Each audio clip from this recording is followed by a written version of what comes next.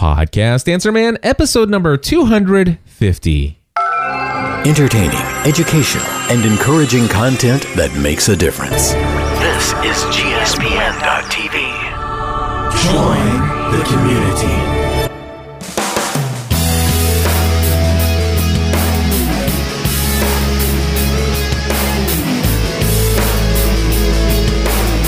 Well, hello, everybody, and welcome back to another episode of the Podcast Answer Man. My name is Cliff Ravenscraft, and this is the podcast about podcasting, helping you take your show to the next level. It doesn't matter if you're a brand new podcaster, if you have been podcasting for many years, or you haven't quite yet recorded that first episode. There's something we can all do to take our show to the next level. That's right, my friends. Episode number 250. Wow. I am so delighted to be celebrating yet another milestone here in my podcasting career. My favorite podcast that I produce is the one that is about helping spread the great awesomeness that is podcasting to the world, helping people, inspiring people to create content, and inspiring people who are already creating content to take their content and their business, their brand, their mission and message and purpose in life to the next level. That's what podcasting is all about for me, and that's what podcasting here in Podcast Answer Man is all about. Today, I have a very lengthy social media segment with my great friend Eric J. Fisher. He is standing by, and he and I are going to have a wonderful conversation about 35-40 minutes worth of conversation about Pinterest. And the question is, should podcasters be interested in Pinterest? And the answer is yes, and you'll find out why. But before we do that, I want to start things off with a quick shout out, a random plug of the week to my good friend James Queso, who just launched his very first podcast episode. He wasn't completely 100% satisfied with the audio quality that he had. He didn't, put all the music and all the jingles and all that fancy stuff that he had hoped to get into it. But one thing he did is he made a commitment that said, by such and such date, I will have published my first episode. And he put it out there. And I just want to say congratulations to Jim Queso for doing that. It is the Crimson Cord podcast. You can find that at crimsoncord.org. That's CRIMSONCORD.org. I'll put a link to that in the show notes. And just congratulations to you, Jim. And by the way, just as full disclosure and just as an awesome note aside, Jim Queso is also a member of the Podcast Mastermind. Hey, real quick, another announcement I want to share with you is I had a phone call from my good friend and also the CEO and co-founder of Blog World, Rick Calvert. And Rick and I had a really great conversation. Some things I won't quite share just right yet, but one thing that has been confirmed is that I have been invited to speak at Blog World NYC and Blog World LA here in 2012, which, by the way, a personal invitation to speak at those two events was one of my 14 goals that I had set for myself in 2012, and that came true this past Friday. So just a shout out and thank you to Rick Calvert for the invitation, and a quick note to you guys that I'm going to NYC, and that's going to be held here on June 5th, 6th, and 7th. If you go to podcastanswerman.com, you'll see on the right-hand side an image that says I'm speaking at Blog World NYC 2012. You can click that. It is an affiliate link, by the way, that if you click that, you can sign up and attend as well. And I happen to know that there are many Podcast Mastermind members that are also going to Blog World NYC. So I'm looking forward to having time to get to see all of those friends that we're becoming very close with one another in person, face to face. But here's the deal. I'm also going to be hosting a meetup in NYC. Now, I don't have all the details set up for that just yet. I'm going to try to get a good feel for when the most people, because not everybody's going to come for the full 3 days. But I do encourage you, if you can pull it off and you can attend for the 3 days, it's worth it. It really is. Blog World NYC led to some really amazing things for me personally and my brand professionally. It obviously led to me attending Blog World LA, which led to a lot of other extremely awesome things. Not to mention gave me the opportunity to go up and see Leo Laporte last year, which even opened up further things. So these events are what you get out of them, what you go and put into getting out of them. And so I highly encourage you to at least think about it, and just know that in the future I will be announcing a meetup in NYC for just anyone in the gspn.tv/podcast Answer Man community, and certainly the podcast mastermind. So we're going to have a great time. Blog World NYC, June 5th, 6th, and 7th. Please go to my site and register today if you haven't registered already. Speaking of meetups, I happen to have a call from JD that I'm going to play right now. So JD, take it away, my friend. Hey Cliff, this is JD from ChristianMusicDigest.com. Just had a quick question for the podcast Answer Man. I have a question regarding meetups, on how to go about organizing and putting one together for your community, and if you have any ideas on activities or things that might go on during a meetup. If you have any feedback regarding any of that, we'd really be interested in hearing that. So thanks for everything. Bye-bye.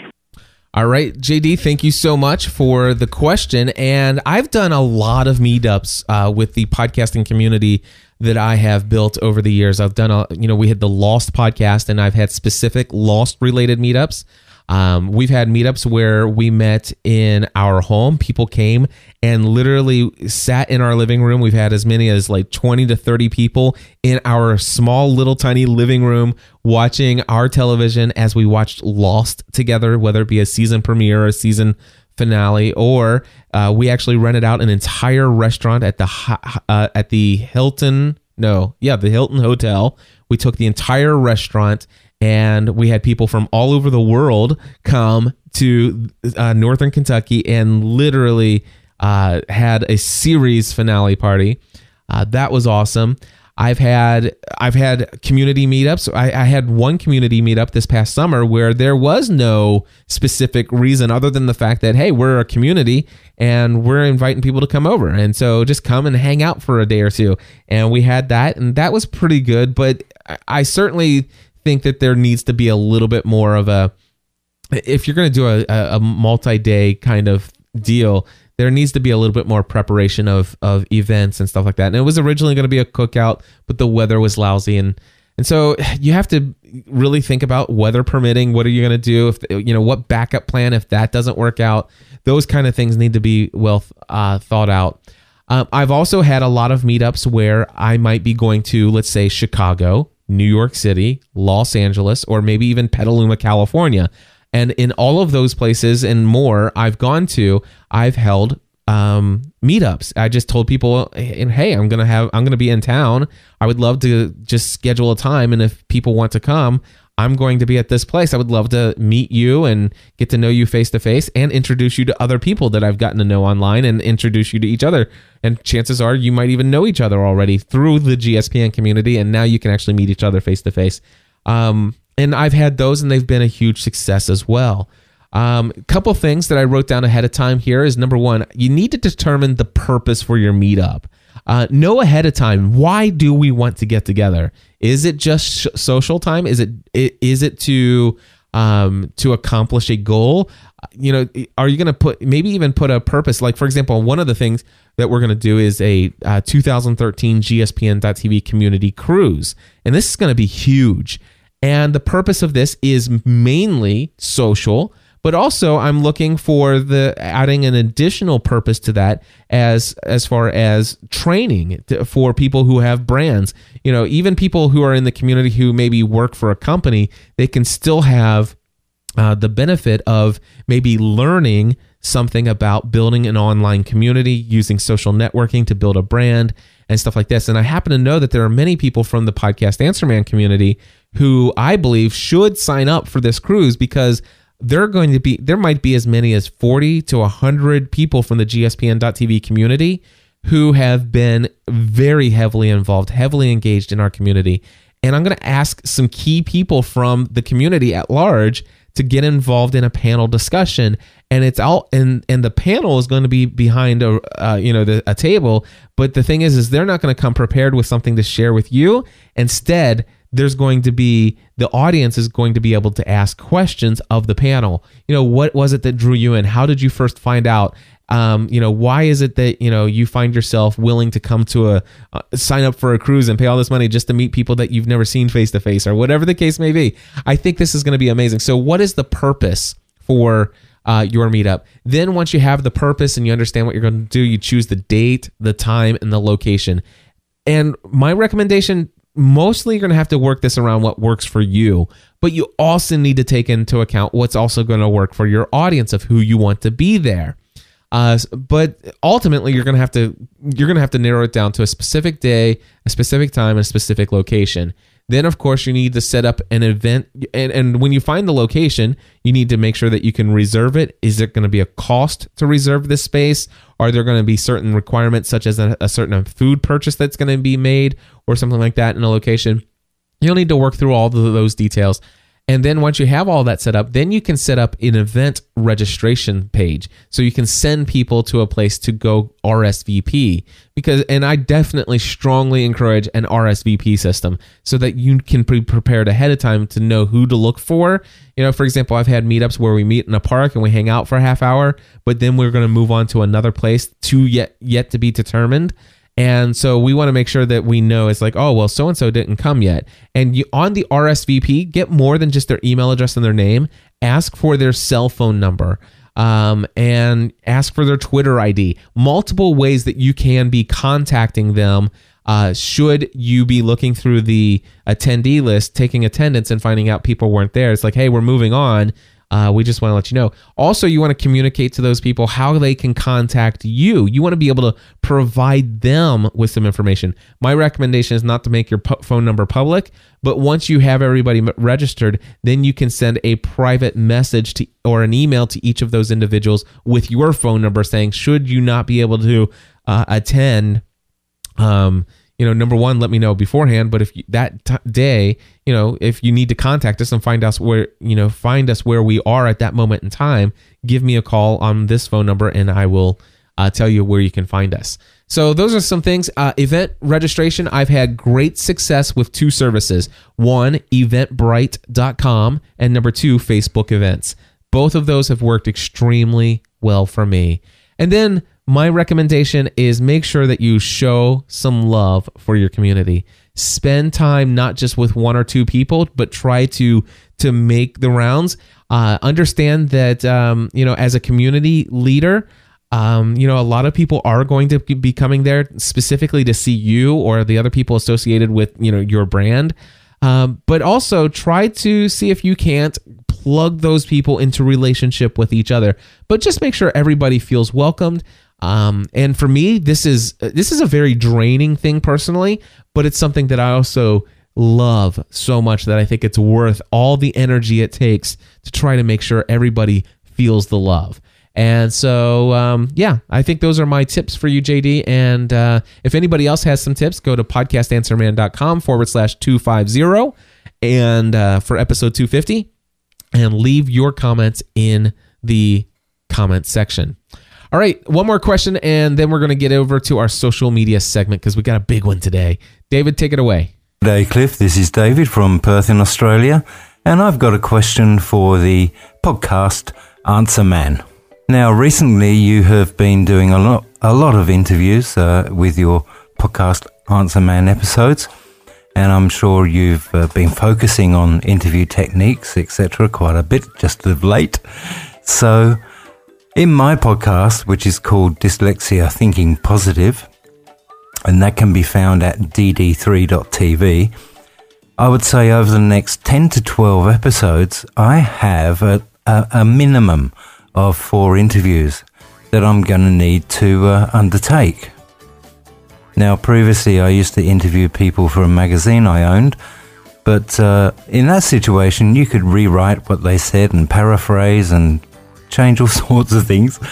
But with a podcast interview, that can't be done. What they say, and you're stuck with it. So I would like some hints and advice, please, on how best to prepare for an interview and how to undertake the interview so that ideally you end up with some really good working material. You've got the answers to the questions that you want, and you have enough to actually have a decent interview process as part of the show. If you could give me some of your wisdom, that would be wonderful. Thank you very much, and I really appreciate the work that you've been doing. Bye-bye. All right, David, thank you so much. And by the way, David Dell, yet another member of the Podcast Mastermind, and have been enjoying getting to know him on a much deeper level there. So great question. Interviews. I've done a lot of interviews by the way, I'm reached a major milestone here, 250 episodes for Podcast Answer Man, but I am at almost 3,000 episodes of my own content coming up soon. Matter of fact, let me just real quickly pull up episode guide, and before today, 2,859 episodes that are available online. So it's been a while, but anyway, out of those, there's been a lot of interviews, and here's a couple key things that I will share with you, David, and with everyone else. That is to, number one, know what you want from the interview ahead of time. Specifically, why is this person going to be on your show? Not just because they're cool and you'd met them and you think that they would be great to talk to, but specifically, what information does this person have that is of value to your community, and how are you going to get it out of that person? Think about that ahead of time. If you go to podcastanswerman.com/Leo interview, podcastanswerman.com/Leo interview, by far, hands down, the single best interview I've ever done in my lifetime is that interview I did with Leo Laporte. podcastanswerman.com/Leo interview. Anyway, in that one, I knew in my mind, and by the way, that happened at the spur of the moment. It was not scheduled, but I had always known if I ever had the opportunity to interview Leo Laporte, there are some things that I would definitely want to get out of that interview. I would want my audience to learn from Leo, because I know this to be a fact, that even though Leo says the future's in video, the streaming and blah, blah, blah, I know for a fact that actually at least 70% of his income comes from all his audio podcasts. And the income that comes in from his video is actually from the downloaded video, not the live streaming. And the other thing is, Leo's been very famous around the world for saying that podcasting is dead. I know that Leo Laporte does not necessarily believe those words, but those are the words that everybody hears.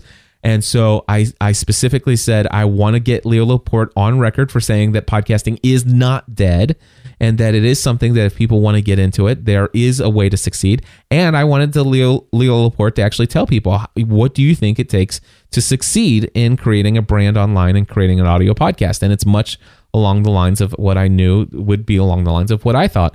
And I got every single bit of that in that interview, because I knew ahead of time. So know ahead of time what you want to get out of the interview. And then because if you know the destination you're going for, even if there's, a little side tracking, a little side road here, a little side road there, you can always get back on the main highway and drive to that destination. That, my friends, is the biggest tip of all. Number two, attempt to only interview talkative people if possible. I have certainly had my share of interviews where I got on the phone with somebody or Skype with somebody, and I asked them, so tell me a little bit more about your favorite vacation place. Barbados. Cricket, cricket, cricket. It's like, seriously, I just asked you this leading question so that you could go on and on and on, and they don't. It's just like they answer every question as short and as sweet and succinctly as possible, and it drives me crazy. So I do prefer doing interviews with people who are talkative, people I know that you can just go on, and I'd prefer somebody that I have to reel in than to somebody that I have to dig things out of.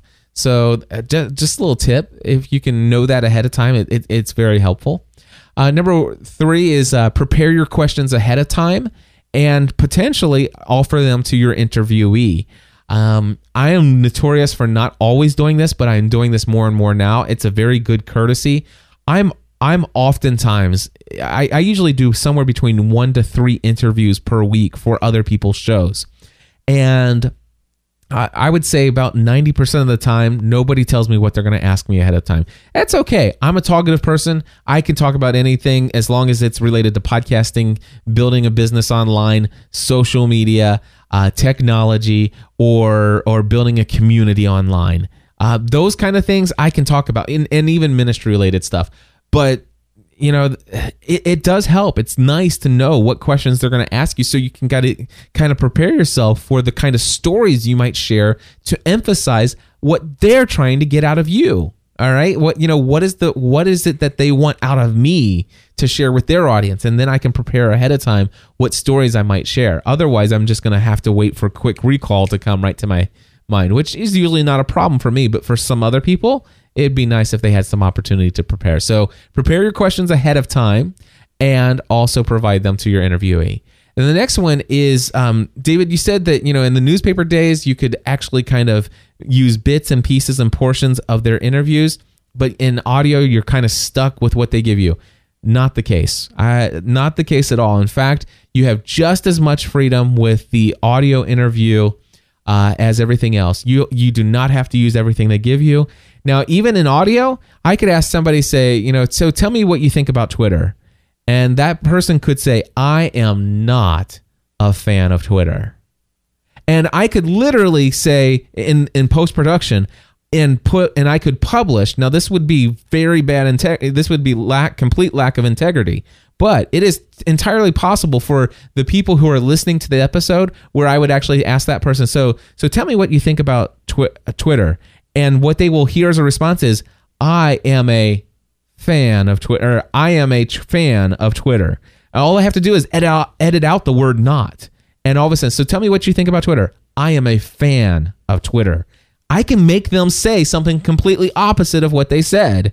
So I wouldn't do that, but I'm just saying you can do everything in an audio podcast that you can do in written. In fact, you could actually eliminate all, if you wanted to take the time to do it, you could eliminate all the original ways that you phrased questions, and you could re-record the way you asked the question. You could actually take an answer that they gave you to a question later and put it at the beginning and fit things out. You could do. The point here is that you can do everything in audio that you could do in written text. I really believe there's very little difference whatsoever. You could choose you could have had a 40-minute interview, and you could actually use none of the original questions that you asked, or as far as the audio of those questions. But you could say, and next, I asked David how he felt about Twitter, and this is what he had to say. I am not a fan of Twitter. But then I asked David, and then David went on to tell me this, and this. And the most intriguing thing is when he talked about his love for Facebook fan pages. And this is what David had to say. And then, boom, cut to 20-second clip about where he talked about that. You have so much freedom, but use that freedom with integrity. With much power comes much responsibility. Now, I'll tell you what, I could go on and on.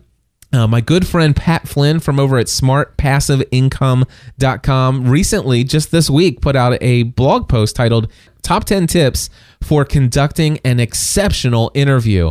Anyway, I'm going to let you go ahead and check out that article on Pat's site. I'll be sure to put a link to that article for the top 10 tips for conducting excellent interviews.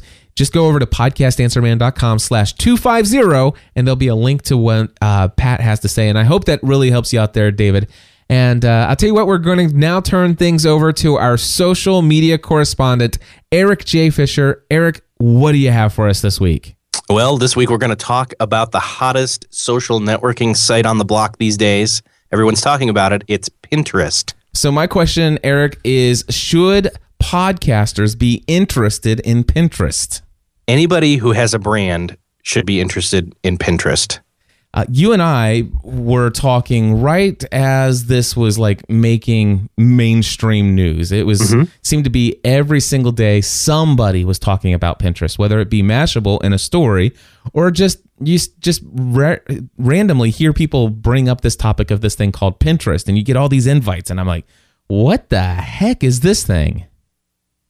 Well, yeah, and it's kind of come virally, I would say. It has. I think that Facebook is probably responsible for a lot of it. Yeah. And we're going to talk about its growth in a little bit. But one of the things you and I did, we were talking just a few moments ago, I thought it was recorded in an episode of Social Media Serenity, but it turns out that it was in one of our outside of the recordings, like a pre-show or post-show or just hanging out online on a live show Thursday. But Correct. You and I went through kind of just trying to discover what is Pinterest, and we went to their site and read the about and the description of who they are and stuff. And it seemed from reading it that this thing is pretty much geared towards women. Well, in fact, it is 97% user base of female. I would imagine that those numbers have already drastically changed. And if I had to guess, and this is just a total shot in the dark, if it was 97% women then, and by the way, when was that article posted? February 14th. February 14th. I would imagine it's already probably down to where it's only 90% women. And I imagine this is going to get to a place where ultimately, I think it'll be probably 60% women, 40% men. Well, I already know personally of at least 3 to 4 cases where men have direct messaged women through Twitter to ask them for invites. Nice. One of which was me. So I have this friend who did this. yes. That is so funny.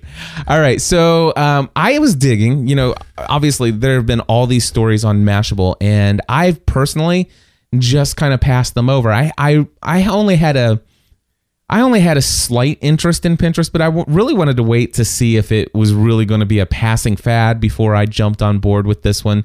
I figured that if it was going to be something big, you would ultimately come to us for the social media segment and say, hey, we need to talk about Pinterest.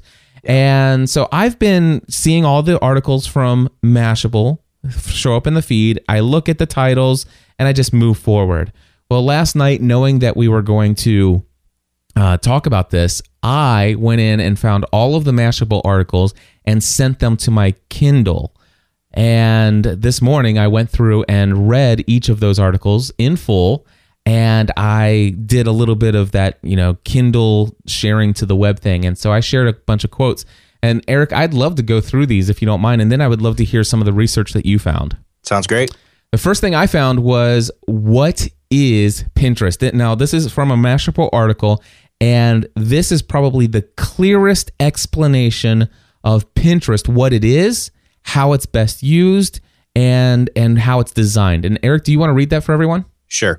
What is Pinterest? Well, Pinterest is a place to organize and share online images that you find interesting or inspiring.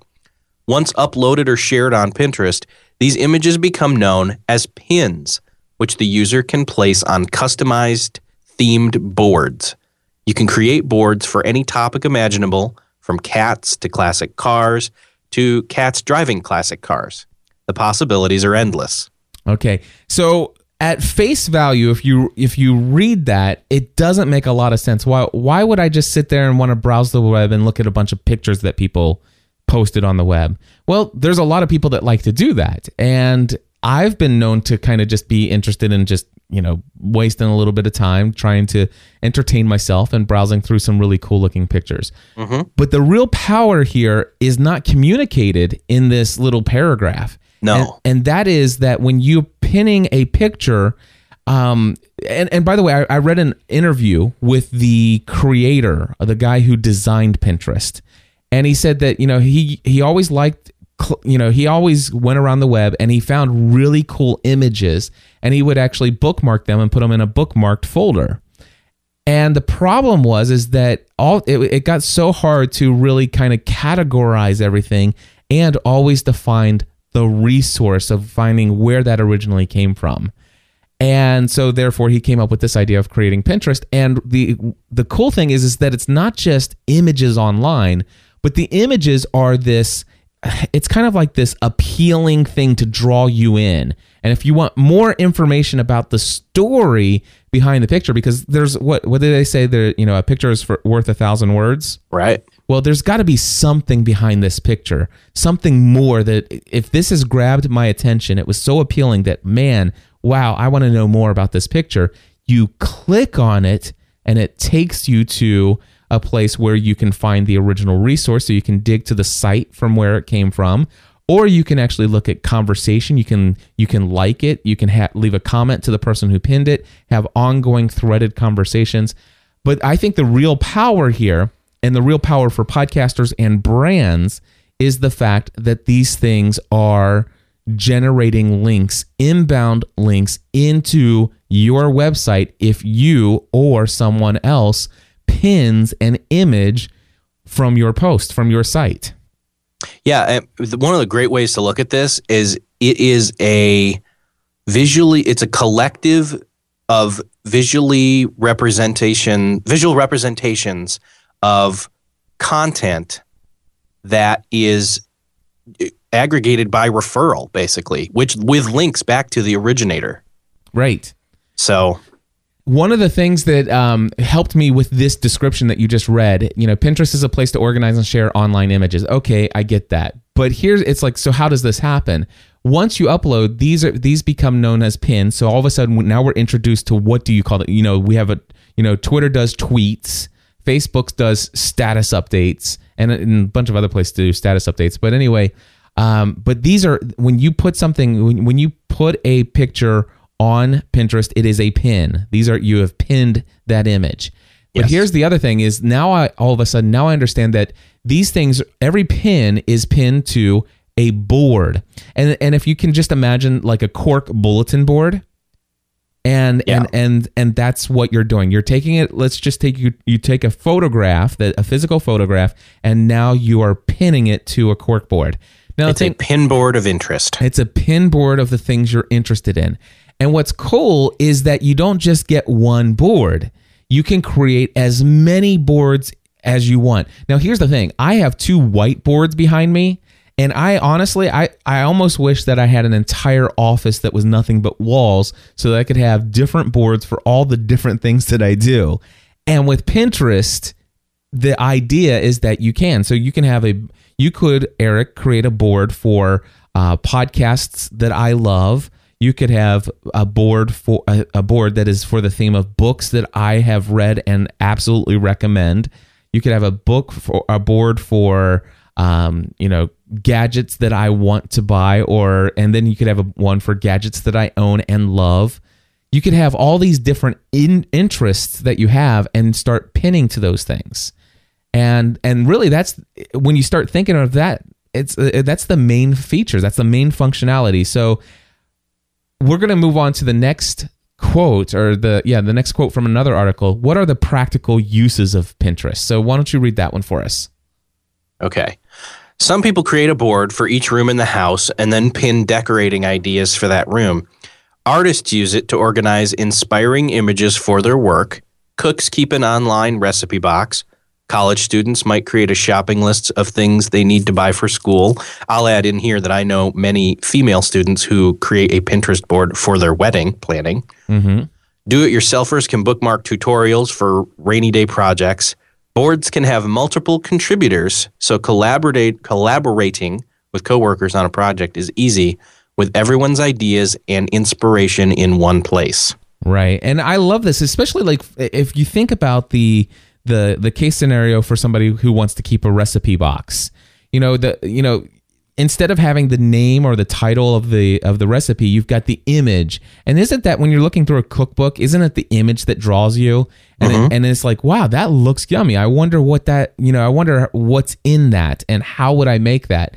And so you're going through and it's like, oh, there's that image. That's what I want to eat today. And then you click on it and it takes you to the original site that has the recipe and the ingredients. Yep. These bacon cupcakes look amazing. Exactly. And I'll be honest with you, I actually sometimes will just go to the public boards, and there are some things in there that I saw that look really cool. Like there was this image of a cupcake sheet turned upside down, and somebody had made chocolate chip cookies formed on the backside of a cupcake sheet. And I'm like, what the heck is that? And then I clicked on it and it says, make ice cream, chocolate chip cookie ice cream bowls. Okay. So basically, oh, I get it. Yeah. So you're using the cupcake thing as a mold, but you're putting you turn it upside down and you put your cookie. It just looks amazing. It looked really cool. It's like, wow, that is a great idea. Now you've made yourself a chocolate chip cookie bowl and you put your ice cream in it. Wow, that sounds really good. So just little ideas like that. And of course, I wouldn't have gone searching for that, but did I find it intriguing? Heck yeah. And I found a lot of other things that I would never in a million years ever really care to go search for. That's like, wow, that looks really cool. And so I think this is powerful. And I think what it is there are many people who are visually brought into things. And this is why, this is another point that I think is important to bring out for especially us content creators for the web. Oftentimes we talk about how important it is to have an image to go along with a blog post that kind of relates to your topic, that is appealing, that draws people's attention. And before it was just kind of like to have something as, visually to kind of, offset just the blah text by itself. But now I can see that, wow, creating an image for your show notes or creating an image for your blog post that kind of captures the feel, the overall essence of what you're trying to communicate in that piece of content, it is even more essential now, because what happens is people are going to be choosing to share your content, but nobody's going to pin your content if you don't have a really nice looking image that's going to be visually appealing to show up on their board. Does that make sense? Oh yeah. So and by the way, I'm guilty of this. I'm guilty of not always finding images and stuff like that for each of the pieces of content. And for Podcast Answer Man, I'm thinking, wow, I may have to actually go out there and really, really get into my iStock photos again and start searching for some unique images for each posts. And, I was already thinking about doing this for those times when people share my content on Facebook and they use those thumbnails. So with Pinterest, I think this takes the need for a high quality, really great image to capture people's attention and deliver the message of the essence of your content. It takes it to a whole new level. Definitely. All right. The next quote that I found was, how do you pin things? So Eric, how do we if you wanted to begin pinning things to your account, first of all, how do you get an account? It's still invite only, right? I believe it's still invite only, but I guess I'll advertise that if people want invites, I got in, so I will give them away. Right. And it's crazy that it's invite only because everybody has an unlimited number of invites. So they could probably reach out to you what way? Twitter, Facebook, which do you prefer?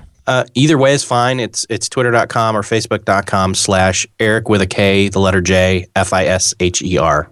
So there you go. Eric is giving away invites to Pinterest. Hit him up and he will take care of that for you. All right. So how do you pin things once you have that? How do you pin? Pinning's easy with the official Pin It button, a simple drag and drop browser extension. When you come across an image you like, just click the button, select the corresponding picture. So it gives you kind of the options, like when you drop a link into, say, a Facebook post, it gives you the option of clicking to decide which image you want. Assign the pin to the board, add an accompanying text, and you're done. If the pin is something you want to buy, include the price in the description, and it will attach to the pin for easy reference. If you find inspiration on the go, take a picture with your iPhone. Right. Well, here's the thing. And by the way, they don't have an Android app just yet. They do have an iPhone app. I'm sure that Android app's going to come soon for folks. But here's what it says. It says pinning is easy. It says when you come across an image you like, click the button and select the corresponding picture. And this is a whole different way than I think about Pinterest.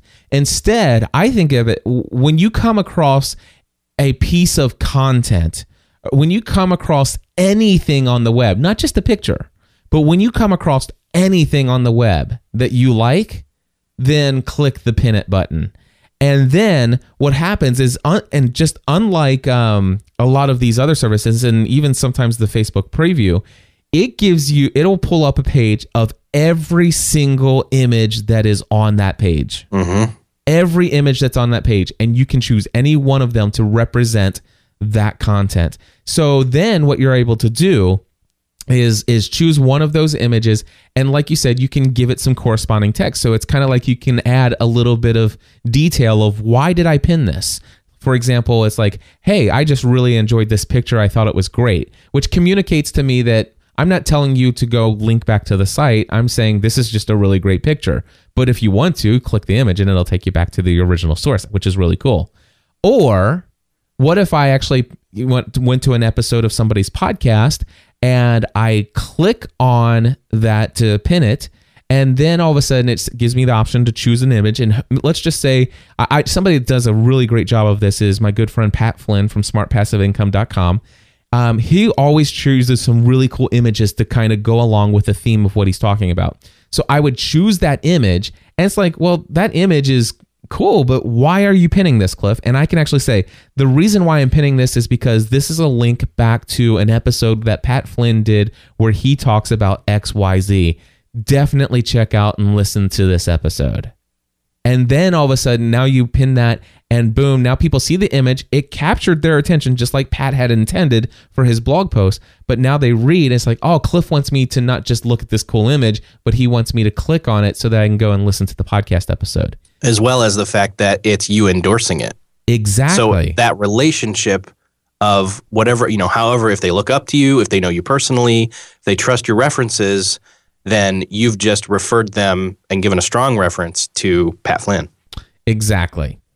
And of course, the other thing that you can imagine is books. You're shopping around Amazon or you're shopping around e-commerce sites, and it's like, wow, you click pin it, and it's like, man, I so want this. And matter of fact, I just thought, what a great pin, what a great theme for a board. My wish list.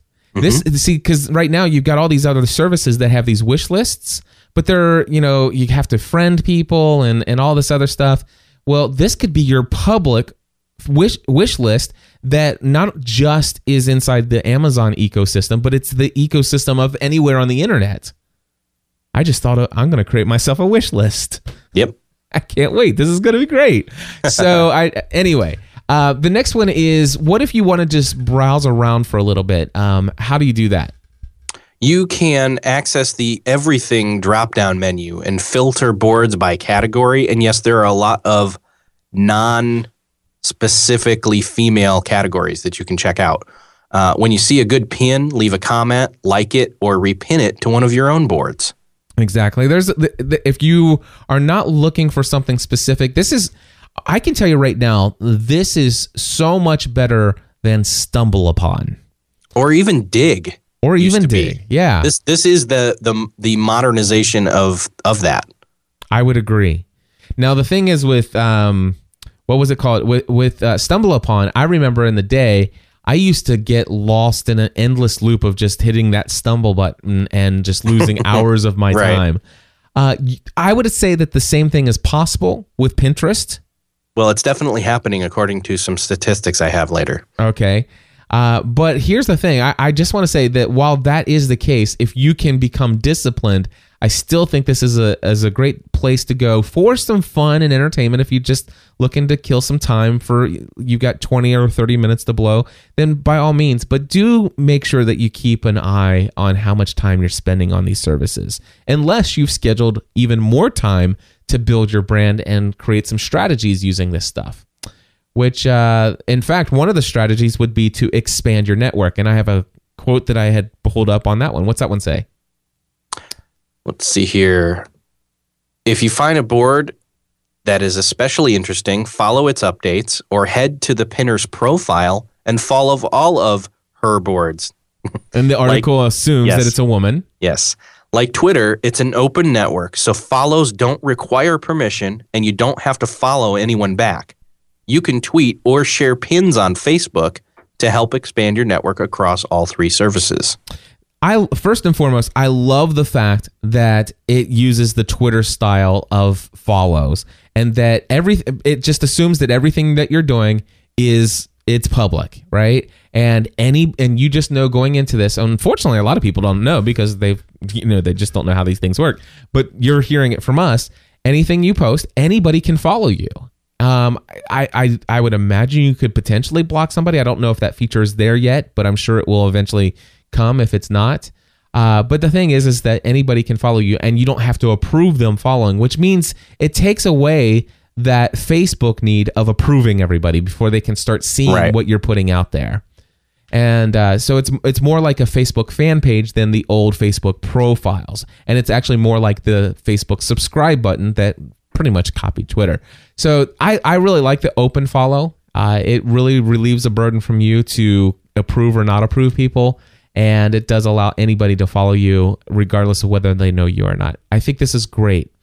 The other thing that I learned is that let's just say somebody repins something that you pinned, Eric. Okay. All right. And then all of a sudden it's like, well, wow, this is a great pin that my friend pinned. And I click on your profile because I see you're the person who pinned this. And then all of a sudden I notice that you have this theme, this board that is all kinds of, you have this one board that's, let's just say it's tech gadgets. It's like, wow, almost everything on there is interesting to me. But then over on the left-hand side, I see your profile picture, and underneath it says follow all boards, or it says follow all something. And so that would be like Twitter. On Twitter, I follow Eric Fisher. And you know what, Eric, maybe you have an interest in the ballet. And maybe you have interest in that, what do they call that, sports? Yeah, that's yes. So let's just assume you have interest in the ballet and sports. Two things I have zero interest in. On Twitter, I follow you, and to be able to get your tweets about tech gadgets, I have to also put up with all of your sports tweets and all of your ballet tweets. Mm-hmm. With Pinterest, I can choose to follow all of your boards, or I can actually go through the boards that you have and say, wow, he's got a boards on gadgets. Definitely, I'm following just that board. And I'm also going to follow his board on tech tools, or whatever. So I love the idea that you can follow boards individually and you don't have to follow the person overall. That's a great idea. Yep.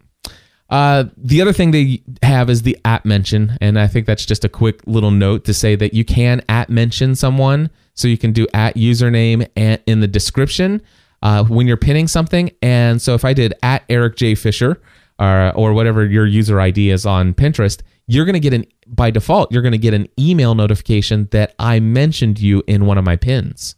Mm-hmm. So something good to know. Yes. So what about videos? You can do videos too. Most pins are photos, but you can pin videos.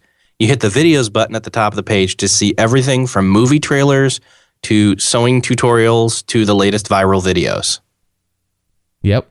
And one of the things for me, I have an entire tutorial called Learn How to Podcast. And this morning, now that I learned this, I went in and it's like, I'm going to create a board, just one board for how to podcast. Mm-hmm. And therefore, I'm going to also pin each of the 8 videos. And I've already got the first one on, and I'll add the other 7 as soon as I have time. But here's the cool thing about this is, you're going to tell us about the stats of, where this website ranks these days, and the fact that it's going to provide a link back to the original source of that video, which is learnhowtopodcast.com and all of this other stuff. This is going to be amazing. I think this is going to be great for SEO. Definitely. All right. So the next one is, what about, is there any kind of word of caution maybe that we should use when we're promoting our business or brand on Pinterest? Oh, definitely. And in most places, talking just about what your products are can be a bit of a downer. Same thing with Pinterest. It might seem like a natural place to promote your small business or large business for that matter, but do it with caution. It's frowned upon to spam your boards with nothing but your own products or projects. That doesn't mean it's outright banned, but you need to contribute more to the community if you want to stay in its good graces. Use this opportunity to build your brand by linking and connecting to people who share the same style, or by pinning images that inspire your company's work. You can use Pinterest for self-promotion. Just do it creatively. Yeah, and that's the case everywhere. Twitter, I think you could get by a little bit more by creating some, shameless self-promoting, themed boards all promoting your products. But the idea is to give to the community and also to promote others. And it's not just about ourselves.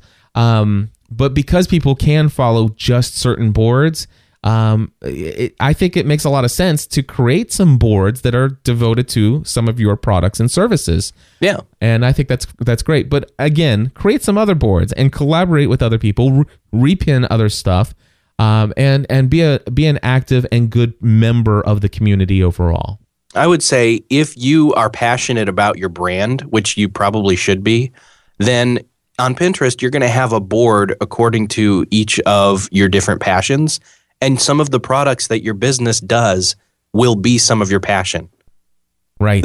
You don't have to make an excuse for it, but you don't need to overwhelm others with it either. So, well, when I was playing around with Pinterest for the very first time, Eric, I signed up. I got an invite from somebody. I went in and said, okay, well, let's just see what this thing looks like.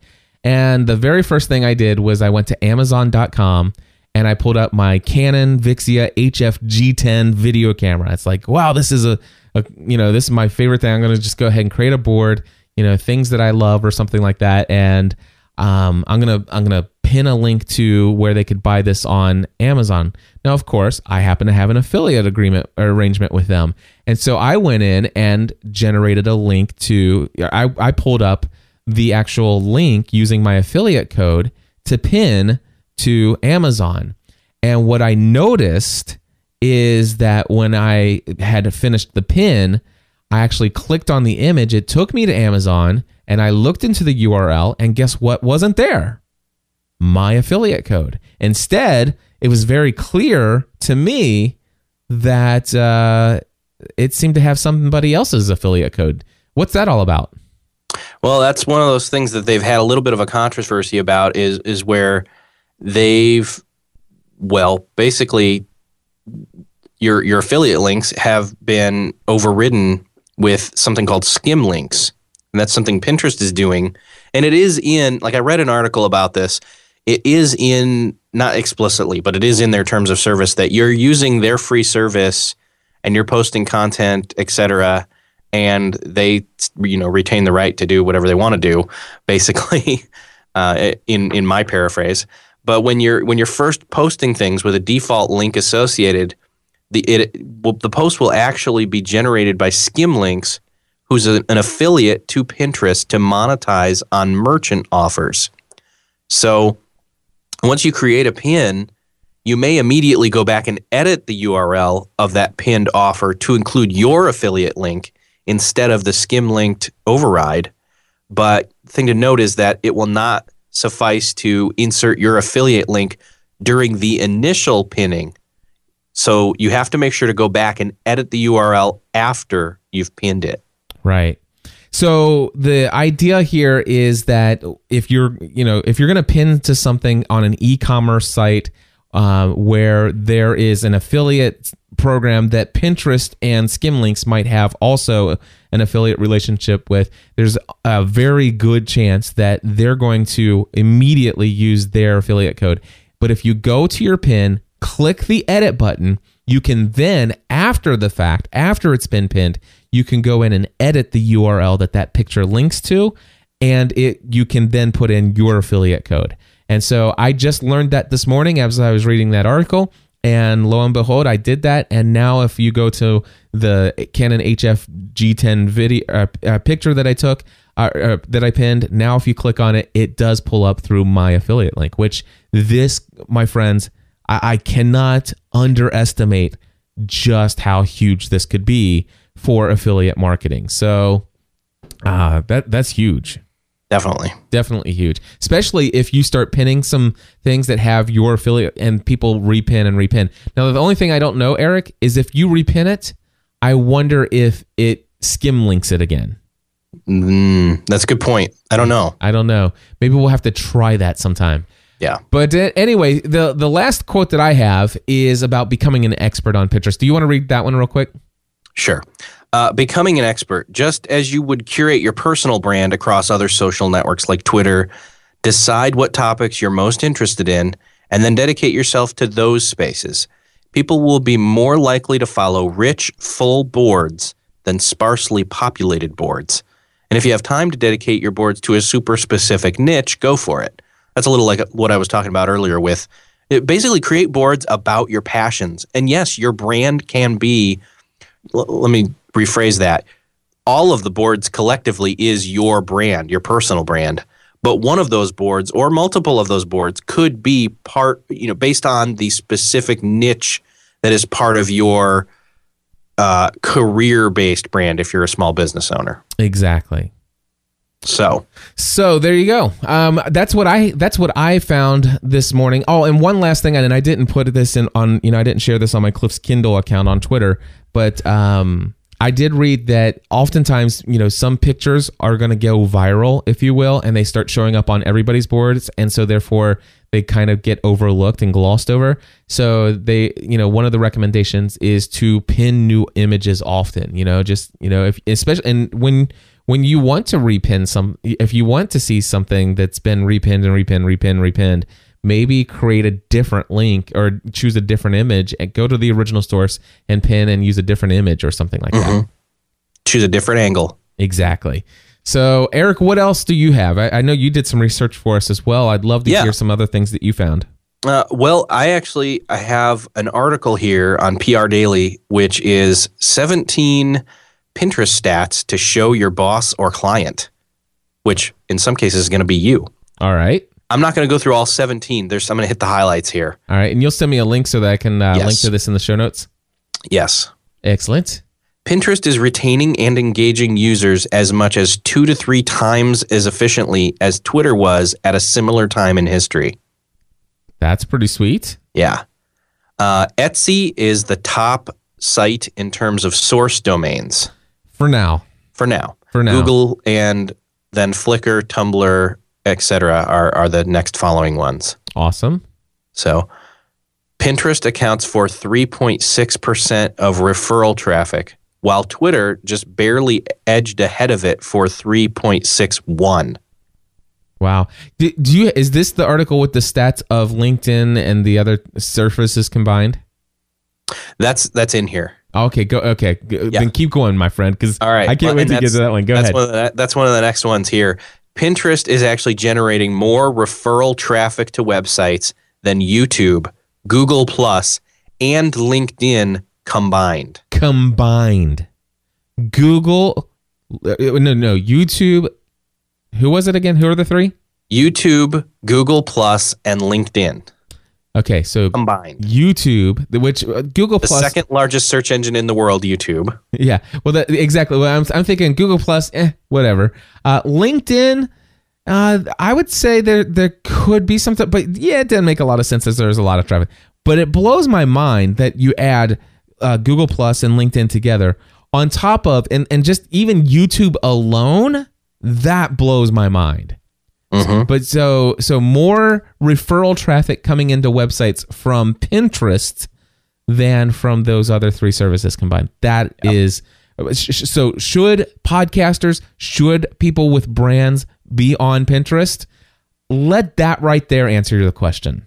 All right, so go ahead and go with this one as well. American users of the social network spend an average of 1 hour and 17 minutes on the site, well ahead of Twitter, 36 minutes, LinkedIn, 17 minutes, and Google Plus, 6 minutes. Yeah, and it's so well over 1 hour. Yeah. Wow. Okay.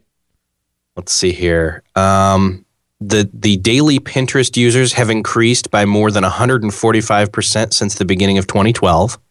Yep. And 1/5 of the Facebook connected users are on Pinterest daily, which is, my math is bad. 2,000,000 members, however many that is. Is that 6 zeros? 2 million. 2 million, yes. Yep. See? So, and I heard that they are going to far eclipse. They're on target for far eclipsing the number of users on Pinterest as compared to the number of users on Twitter. And here's one you might not know. Okay. In the UK, the majority of Pinterest users are male. Okay. 56% male, 44% female. Wow, that is very interesting. Or shall I say, very Pinteresting. Yes. Anyway, and actually, here ahead. you go. Top interests on Pinterest in the UK are venture capital, blogging resources, crafts, web stats analytics, and SEO marketing. Mm-hmm. So only one of those would be traditionally or stereotypically, I should say, only female. Well, let's just put it this way: there's only 5 people in the UK that know about Pinterest, and they're all internet marketers. Yes. That's a total joke. I think the thing you have to keep in mind here, it is not just about female stuff. Absolutely. It's just that it's spread virally in that realm somehow first. Yeah, and by the way, there's some other services out there that saw that this was very much geared towards females, and so I think there's this thing called Gentlemint, and yes. Yeah, I just want to say gentle whatever. Don't, as far as I'm concerned, I've seen the twins. I've seen the twins, my friend.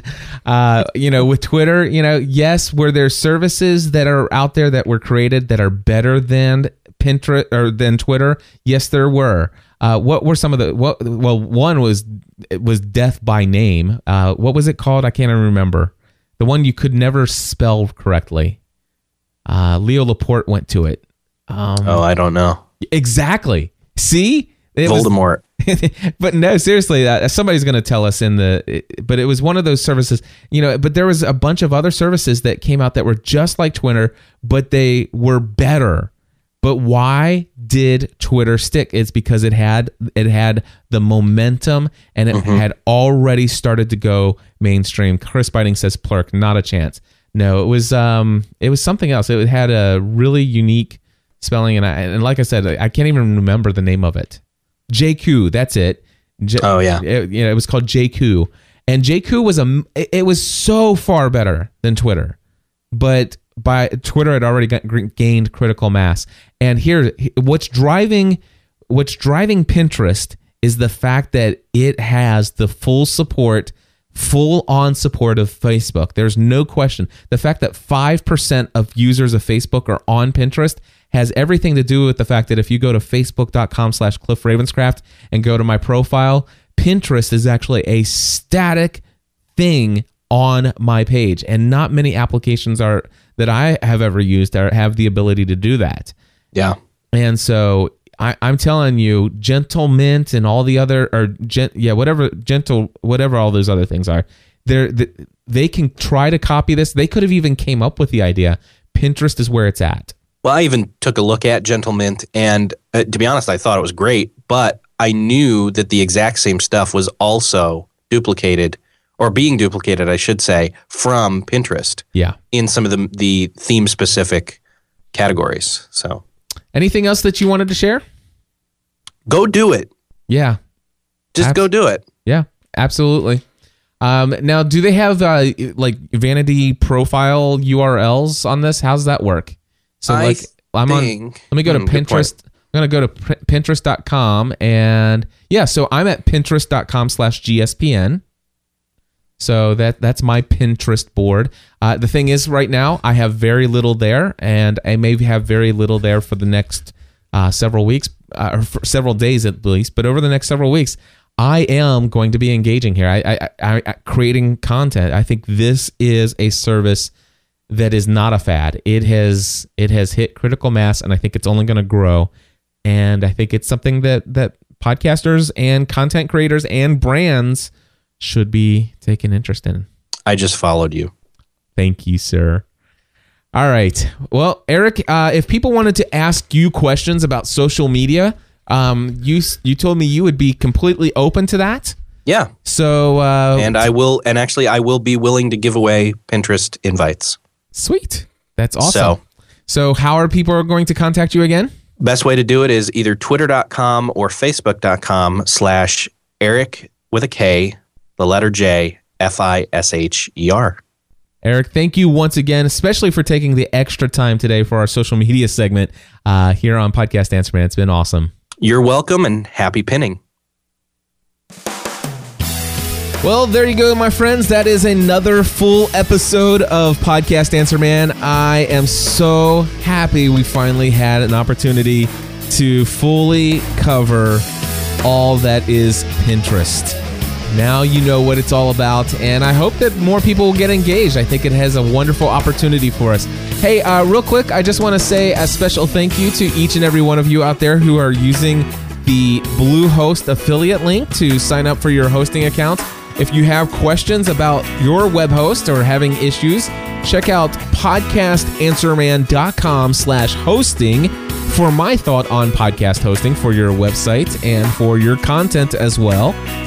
And real quickly, last week, somebody had called in and asked, how do you keep the content flowing? And we shared a couple things last week, and there's been a little bit of commentary going on in the comment section from last week's episode. But I want to give a special shout out to Dave Stachowiak. Dave shared an amazing infographic that he found on Copyblogger over at copyblogger.com/create-content-infographic. Here's the deal. I will put a link to this infographic in the show notes for this episode of Podcast Answer Man. What you want to do is just go to podcastanswerman.com/250. podcastanswerman.com/250, and in there you'll find a link to this infographic. It is titled 22 Ways to Create Compelling Content When You Don't Have a Clue. Just to give you an idea here, there's curation. You can compile a list of your 10 favorite blog posts. You can do group brainstorming, offline friends, online friends, blogger friends. Ask your readers, hey guys, here's a message on Twitter. What do you think about this? Interview someone. Number 5, let a guest write for you. Number 6, best case studies, worst case studies. Let's see here. Review something. Share your success. Share your failures. Relive the memories. Use name recognition. Go to a movie. Watch a TV show. Read a book. Read a comic book. Trending topics. Celebrities. Take a walk. Watch a play. Expand your cultural horizons. 21 is getting personal and recycle. I'll tell you, there's a lot of stuff that's included in this infographic that makes it a totally amazing resource for you when trying to come up with ideas of new content to cover on your blog or in your podcast. Thank you so much, Dave Stachowiak, for doing that. Of course, Dave Stachowiak is also a member of the Podcast Mastermind, and it is going amazing. My goodness, I can't wait to give it maybe another 2 or 3 weeks, and then I'm going to just see if some folks are interested in sharing some of their reactions of what it's been like to be in the Podcast Mastermind for just 1 month, and I already have a feeling I know what they're going to say. Anyway, God bless you all. I'll be back again next week. Until then, take your show to the next level.